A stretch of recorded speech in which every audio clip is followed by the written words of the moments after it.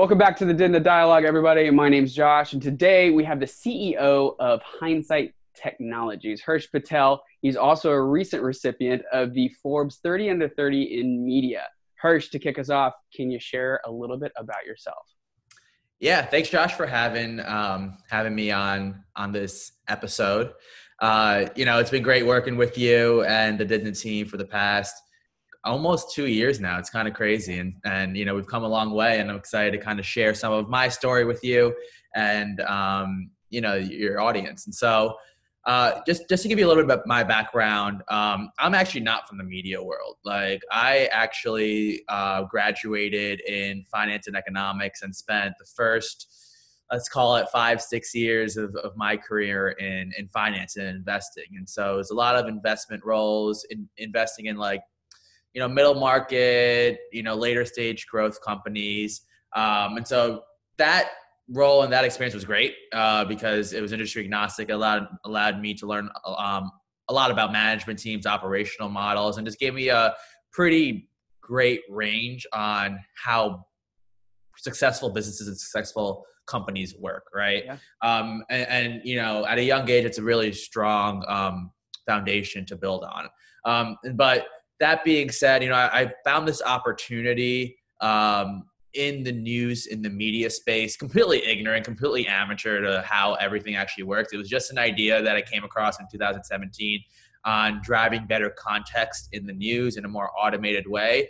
And I kind of launched with that idea in early 2017. Before I started Hindsight, though, I did learn how to code a little bit, went to Flatiron School, which is a 3-4 month immersive boot camp. It's a great program for people who are not technical, not in the software that don't come from a software development education and want to, gain that skill set. So did that for 3 to 4 months, learned how to code, and then started the business of Hindsight September of 17. It honestly feels like 10 years ago. But, beyond that, with Hindsight, we pivoted a few times. I don't even know if you know what our original product was because it's completely irrelevant at this point.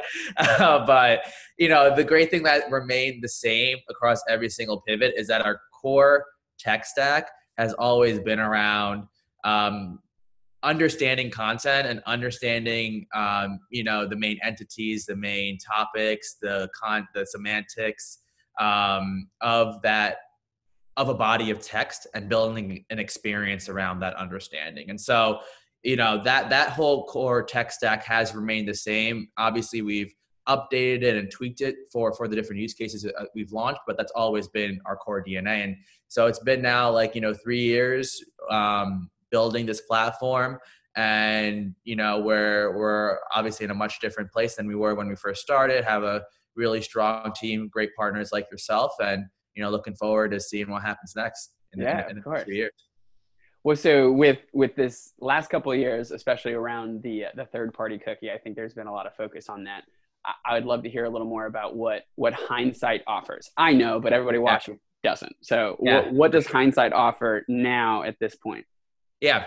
So generally, we're a cookieless monetization and engagement platform. But that's definitely a very broad definition of what we do and a very high level definition.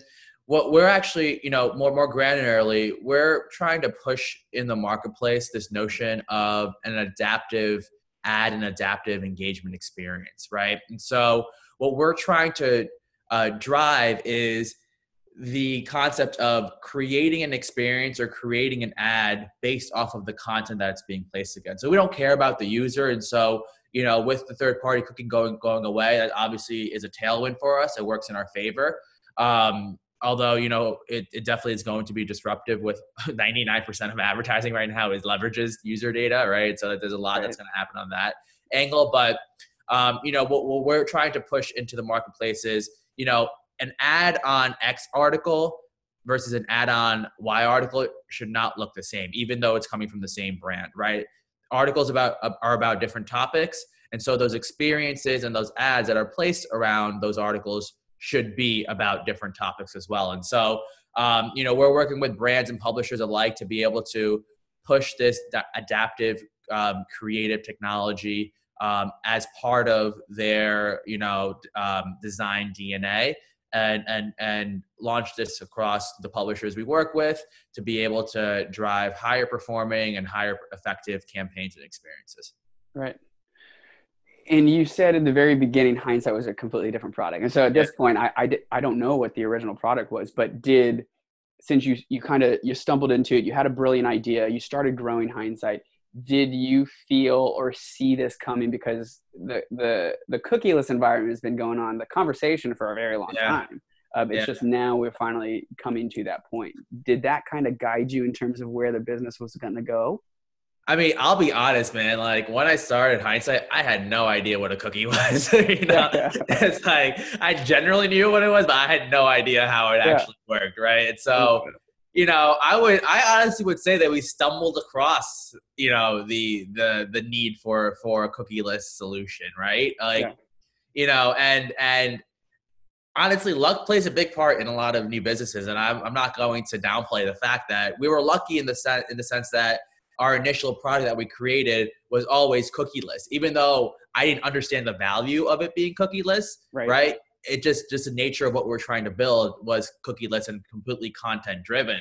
And so by, being in the industry more, fully immersing myself, talking with, publishers, talking with brands, talking with, industry experts like yourself, like I was able to get a better understanding of, where the industry is heading, what are the key pain points of publishers and brands, and was able to pivot around that, right? And able to adapt what we were doing to get that product market fit, which, knock on wood, we think we've achieved today. And so, yeah, man, like I wouldn't say it was premeditated by any means, right? It definitely was more flux than that. And it's something that, came naturally as I was able to understand this industry in a more in-depth way. Right. And I feel this need that you've obviously identified is really important for publishers out there, because there needs to be some kind of way to have those adaptive ads that you're talking about. But it also seems to be a pretty big issue for, let's say, larger partners. So question to you on this is, in terms of you going to 2021, is your strategy kind of expanding to include Hindsight on different types of partners, or is it looking just for publishers? Where do you think 2021 is going to take? It's the latter. It's the latter for sure. We definitely want to move Hindsight from a publisher first product to more of a technology play, right? Yeah. We want to position ourselves as a tech platform that can power these adaptive experiences that brands can benefit from, that publishers can benefit from, that performance marketers can benefit from. So, it definitely is the latter, where we definitely want to be integrated with partners like diDNA, right? Where it's a technology play, and it's a software play, to drive this new methodology within, the creation of ads and how, ad design and ad copy is really thought of, from an end-to-end value chain perspective. Yeah. And what sparked that? Because again, your core business has been essentially the beautiful products you guys offer for publishers. But what sparked the roundtable discussion at Hindsight and said, we actually have to target this. We have the tech for this. Yeah, I mean, it's been very organic. Like, it's just been through learnings that we've realized by working with partners and working with working with other stakeholders. Like, this whole adaptive nature came from what we were doing with music streaming, with Bands in Town and Amazon and Apple. And so, we kind of provide our technology for that use case originally, and it kind of struck a chord where, this works really well for music. Is there other verticals where this can work well too?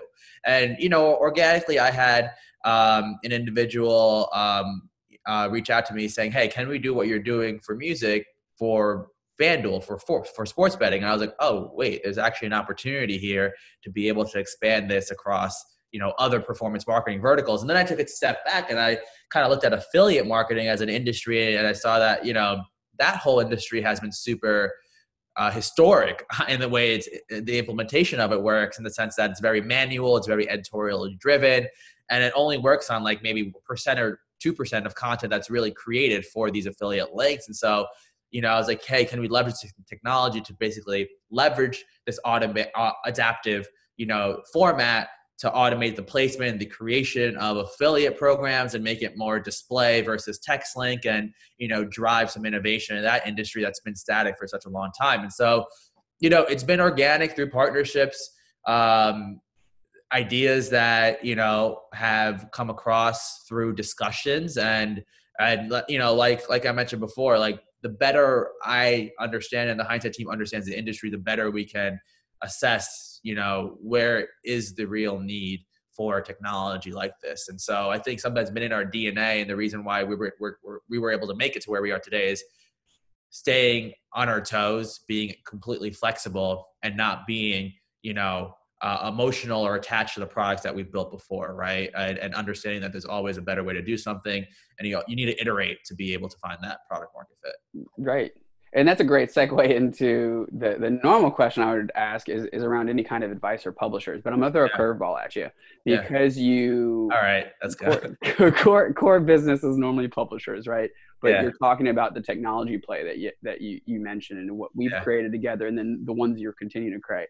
I would love to hear a piece of advice for, I think, the publisher piece, people navigating the ad industry. But I think what would be really cool would be, as a CEO and a founder, what would you share for some of the tech partners too? So I think two pieces of advice, two different verticals. Start with whatever one you'd like. Yeah, I mean, for new founders, I think that the best piece of advice is really to, I mean, it's one that's said over and over again, but it couldn't be more true, in the sense that you really cannot use assumptions to build a product, right? Like, you need to use data, and you need to use, real information, because most of the time what you assume is going to work doesn't work.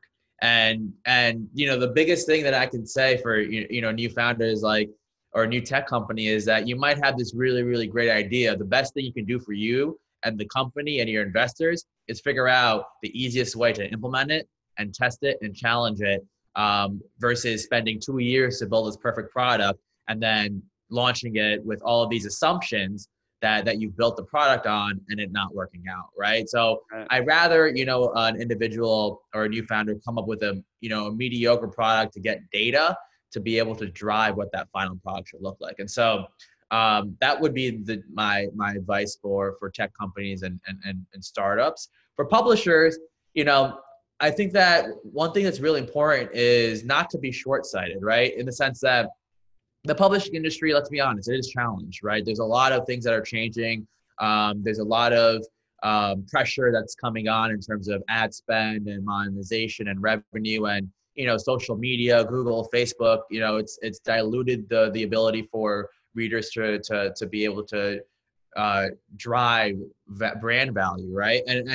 And I would say, I think a big thing is, you need to plan for the next 2 to 3 months, but you need to plan for the next year or two as well, right? Because if you don't plan for the next year or two, then something like the cookieless world, right, is going to sneak up on you, and you're not going to have enough time to catch up. So, I think that, publishers definitely need to, start thinking about what they're going to do, and not just big publishers, like, because the tier 1 publishers they have this in place because they have the luxury to do so. But even the tier 2s and tier 3s, right, they need to start partnering with individuals, partnering with people who are experts at this, and start thinking about that, 2-year, 3-year strategy, because you need to be future-proof for you to have a long-standing business in this industry, and that involves testing a lot of different things, seeing what works, seeing what doesn't work. I think that technology startup mindset should be transferred more to publishers as well. Don't be afraid to change up the UI UX of your site. Don't be afraid to do something you haven't done before.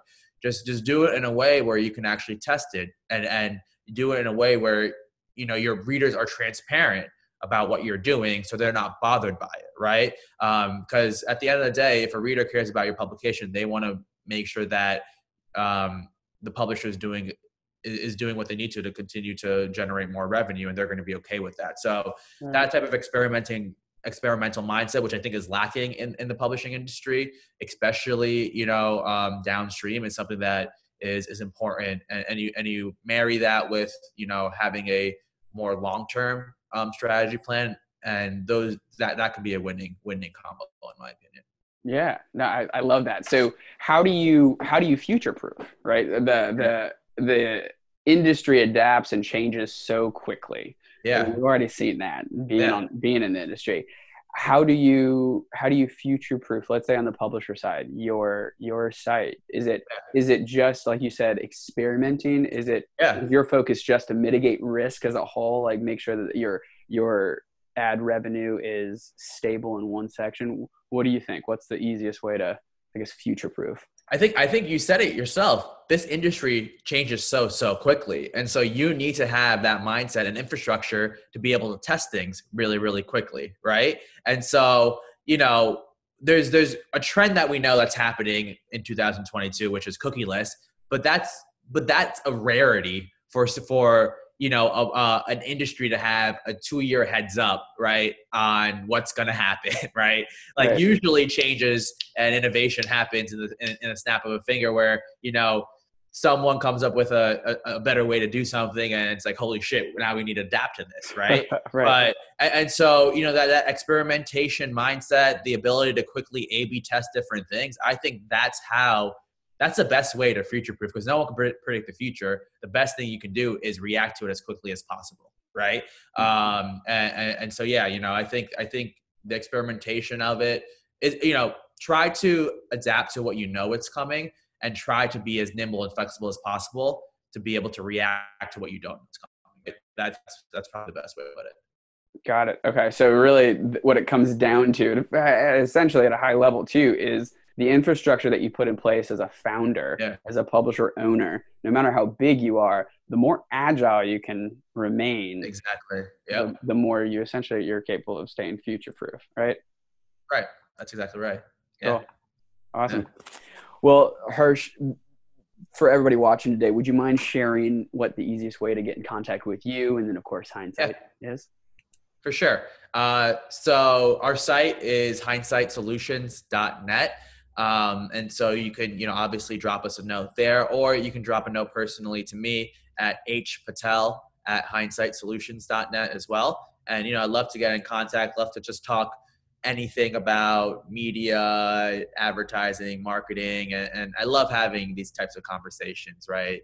I feel like the more conversations, you have like these, it's only positive. It only makes you a smarter individual, a more informed individual. And, thank you for setting this up. Thank you for having me on your platform. And, really am super supportive and amazed by, what you've kind of put together with this series.